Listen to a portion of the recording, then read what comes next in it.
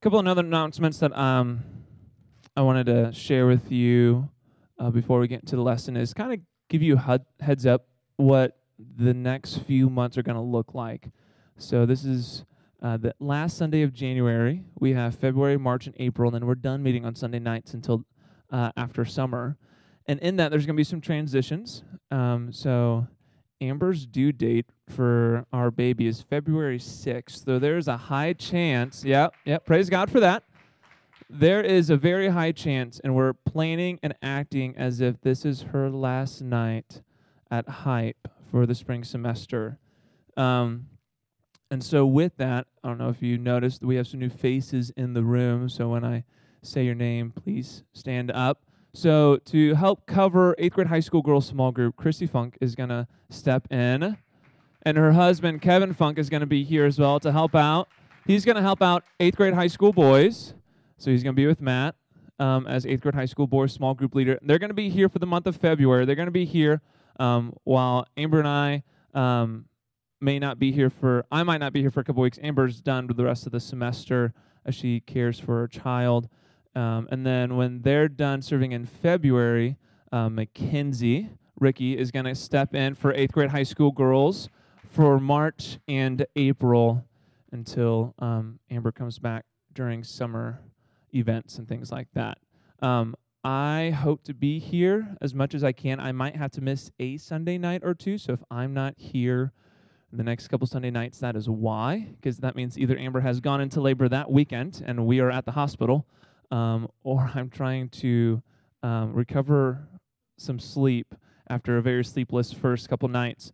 So that's just kind of some transitions, things that are happening for us as a student ministry for these upcoming months as we finish out our spring semester here at Hype. All right, question. Who in here enjoys learning about history in school? Who in here enjoys history? We got a couple history buffs. Some people enjoy learning history. Who in here thinks that learning about history is kind of boring? Kind of boring? Really boring? Do you fall asleep in class because history is so boring? A couple of you, several of you. Hey, I also will admit I fit into that category. There's a guy named George Santayana, a Harvard professor, philosophy professor, once wrote this about history. Those who cannot remember the past are condemned to repeat it. Those who cannot remember the past are condemned to repeat it. History, even though it might seem boring at times, plays an important role in learning from previous mistakes. If we avoid learning about history, we then may make the same mistakes as those who lived before us and the same mistakes that we've made previously in our own lives. In the section of 1 Corinthians that we'll be talking about tonight, Paul brings up a history lesson from Israel's past so that the church at Corinth would not make the same mistakes as the Israelites did in the Old Testament. So if you have a scripture notebook with you, please meet me in 1 Corinthians 10. 1 Corinthians 10. If you do not have a scripture notebook, I will have the words of the verses on the screen. But before we start reading verse 1, I want to give some context tonight to kind of give this a big picture. Over the past couple chapters of 1 Corinthians that we've gone over, Paul has addressed the issues of eating food that's been sacrificed to idols. We read about that in chapter 8 a few weeks ago, and then in chapter 9, Paul talks about our attitude of serving others in these issues that we discussed in chapter 8. Tonight, we arrive in the last chapter that Paul addresses this issue of food sacrificed to idols in this chapter.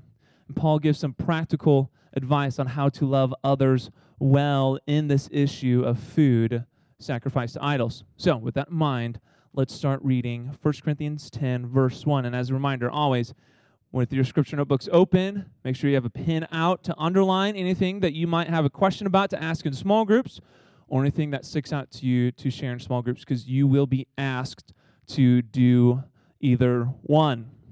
So, pens ready, scripture notebooks open, verse 1 of chapter 10.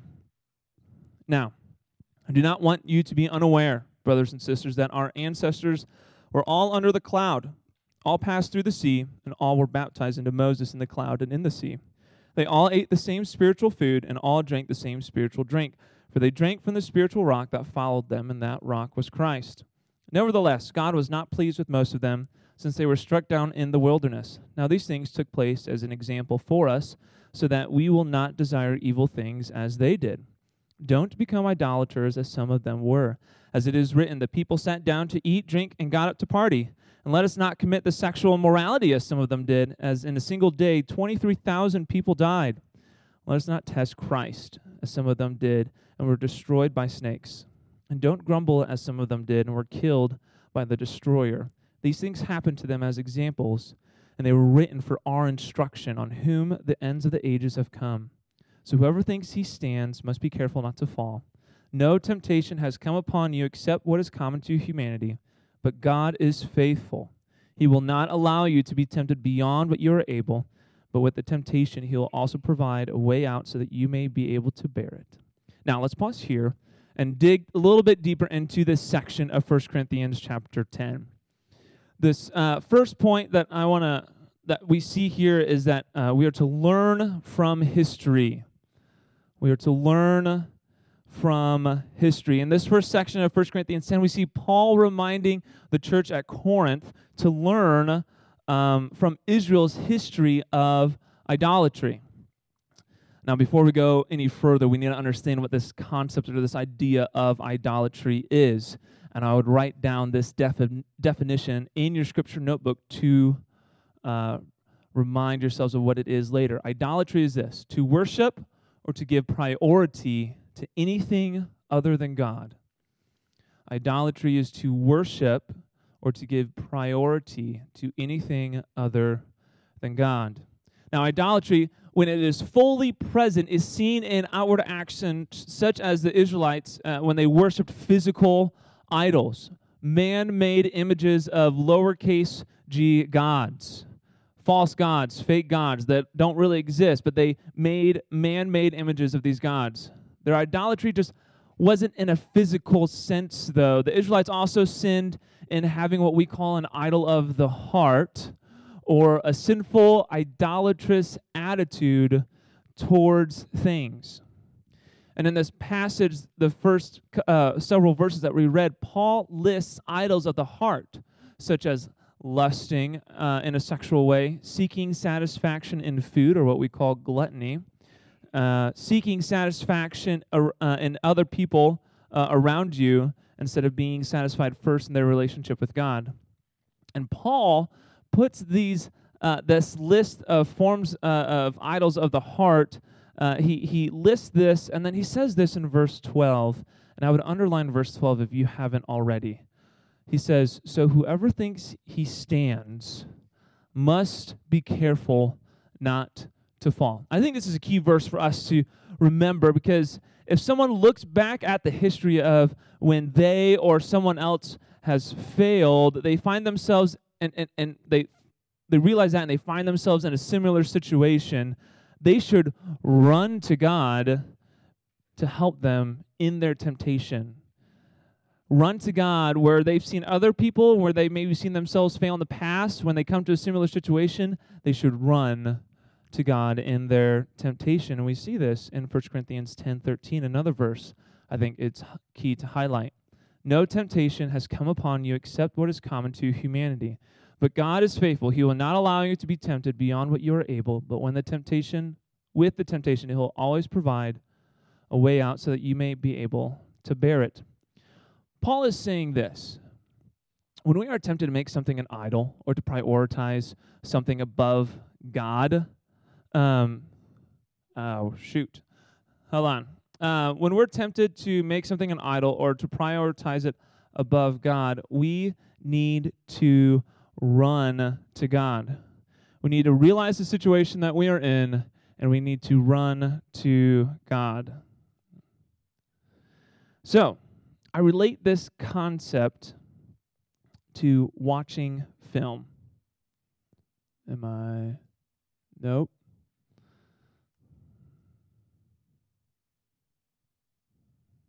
There we go. Maybe? Hey, there we go.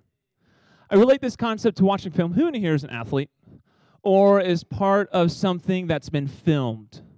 Athlete, maybe you're part of a play that's been filmed or something. Can anybody relate watching themselves? Yes, on TV and a recording of something. Yeah. I relate this concept to watching film of yourself.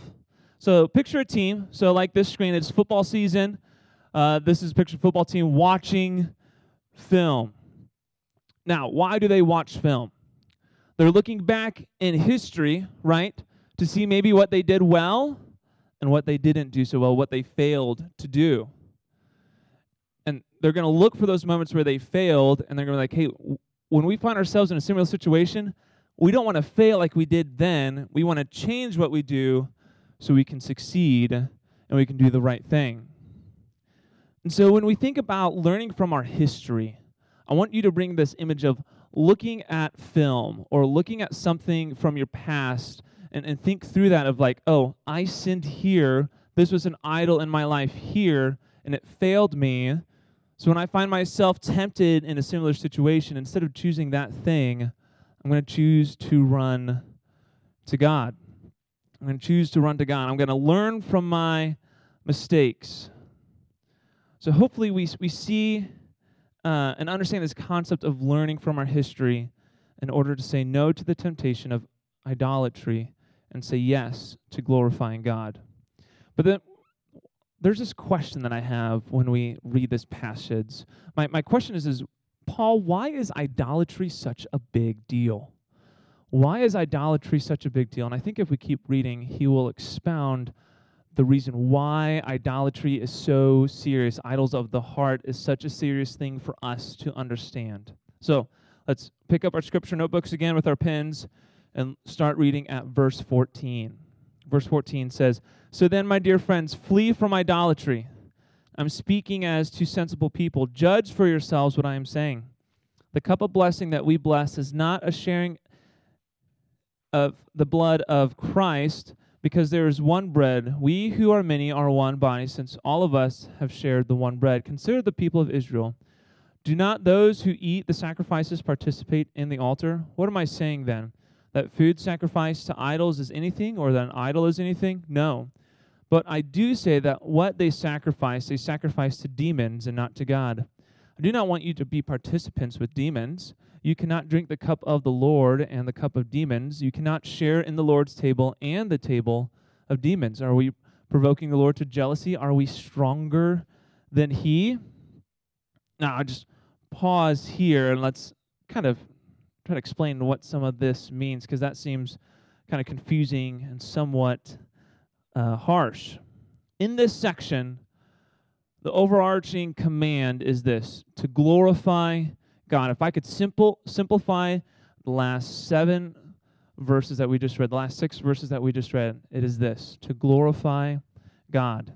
We see this in verse 14. So in the first verse, if you haven't underlined it, I would also underline this verse.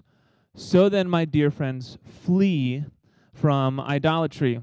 Because where we see glorify God in the command to flee idolatry is this: if I am running away from something, if I'm fleeing from something, it means I'm running towards something else.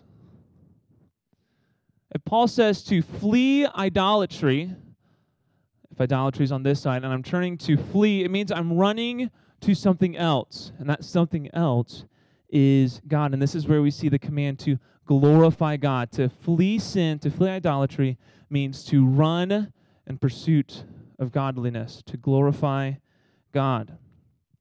The Christian, Paul says, should desire to glorify God because of what Christ did.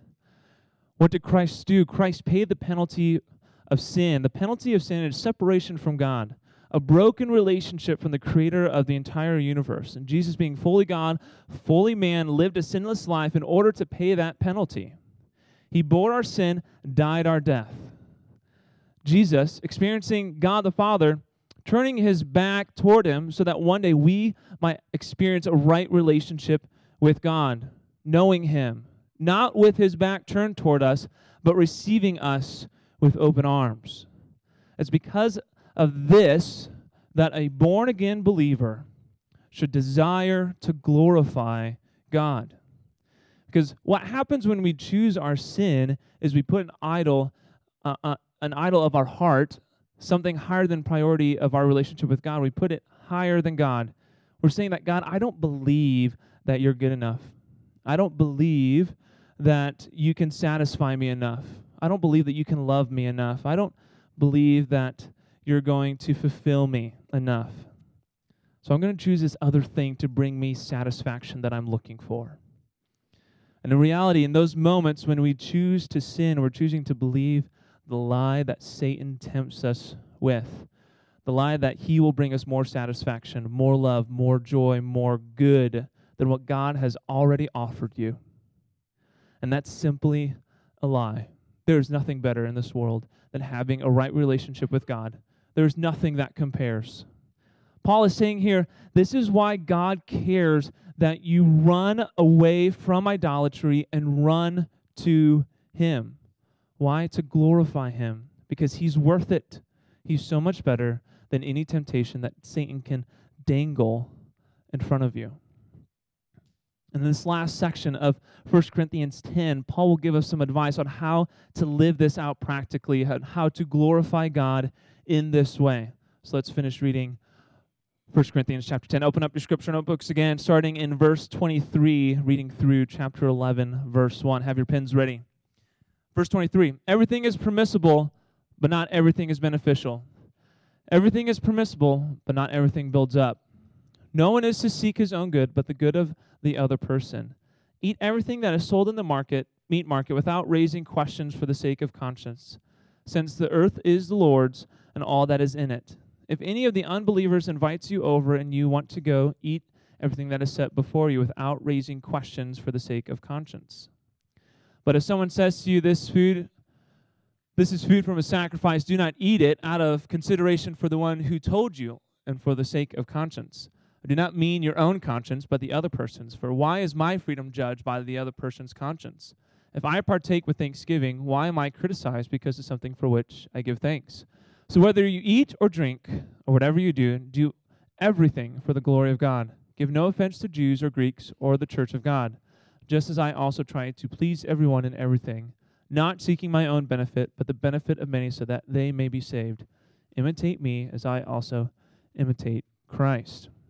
Now, in our final part of our passage tonight, that we see this third point, that glorifying God, choosing to glorify God, involves loving others. Glorifying God involves loving others. Now, if you weren't here this morning for Sunday morning church, Pastor Dave preached on this second half of 1 Corinthians 10 that we just read, and I highly encourage you to go back to Crosspoint's YouTube channel and listen to his sermon, because he explained this passage in way more depth than I'm going to be able to do tonight due to time.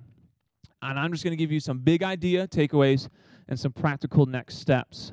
The big idea that Paul is trying to get across to the church of Corinth is this. It's not so much that the action that matters as it is the heart motivation behind the action. It's not so much the outward action that matters as much as it is the heart attitude behind the action. That matters. In the context of this passage, notice Paul didn't say stop eating meat altogether. He didn't say that in the context of the Corinth church's issue. He didn't say stop eating meat altogether. He said to the Corinthians, be aware of your heart attitude to not cause someone to sin when eating meat, especially meat sacrificed to idols. In today's context, there are many things that can be an idol of the heart, and we can take the same principle that Paul uses in the Corinthian context. We can use that same principle and apply it to our everyday lives. For example, if I'm going to list some common idols of the heart that people wrestle with today, and we're going to work through some of them. Some common idols of the heart: food can be an idol of the heart, looking for satisfaction. Sports, looking for popularity, success, identity defined in how well we do in sports. Grades, how well we do in grades can determine our worth or our value. That's an idol of the heart. Sex, money, being accepted by others are all common idols of the heart. And there's so many more that I didn't even list. Now, what would it look like to take Paul's principle and consider our heart and these temptations that we face in today's context. Maybe instead, I think it would look like this. Maybe instead of looking for our own satisfaction in things, we have the attitude of, how can I serve someone else in a God-glorifying way? How can I love someone else instead of focusing on myself? Because in the end, our lives are meant to be lived for something way greater than just bettering our own selves. Our lives have a purpose, and that purpose is to glorify God and to enjoy Him forever. And I think these last verses that we read in 1 Corinthians 10 summarize this really, really well. So I want to reread these before we close our session. So have your scripture notebooks back out as we go through these before we end. So whether you eat or drink or whatever you do could be any other activity that you do in your daily life. Do everything for the glory of God. Give no offense to Jews or Greeks or the church of God, which means don't offend, don't sin against anybody of any context, just as I'll get it back. Just as I also try to please everyone in everything, not seeking my own benefit, but the benefit of many, so that they may be saved. Imitate me as I also imitate Christ. And then as we close large group session, I just want you to reflect. I want you to think, what are some things that I battle? Is it going to come up? Maybe. I'm sorry that we're having technical difficulties here. Here we go. I want you to think through some of these questions. What are some things that battle for top priority in my life? What are some things that battle for the top priority of my life? What can I learn about my own history or someone else's history to remind me that sin will fail me, but God will never fail me?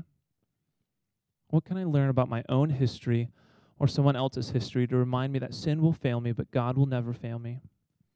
Is there an idol of my heart that I need to repent of? Something that I need to confess and ask God to forgive me and run to Him for help to overcome my temptation? Is there something there?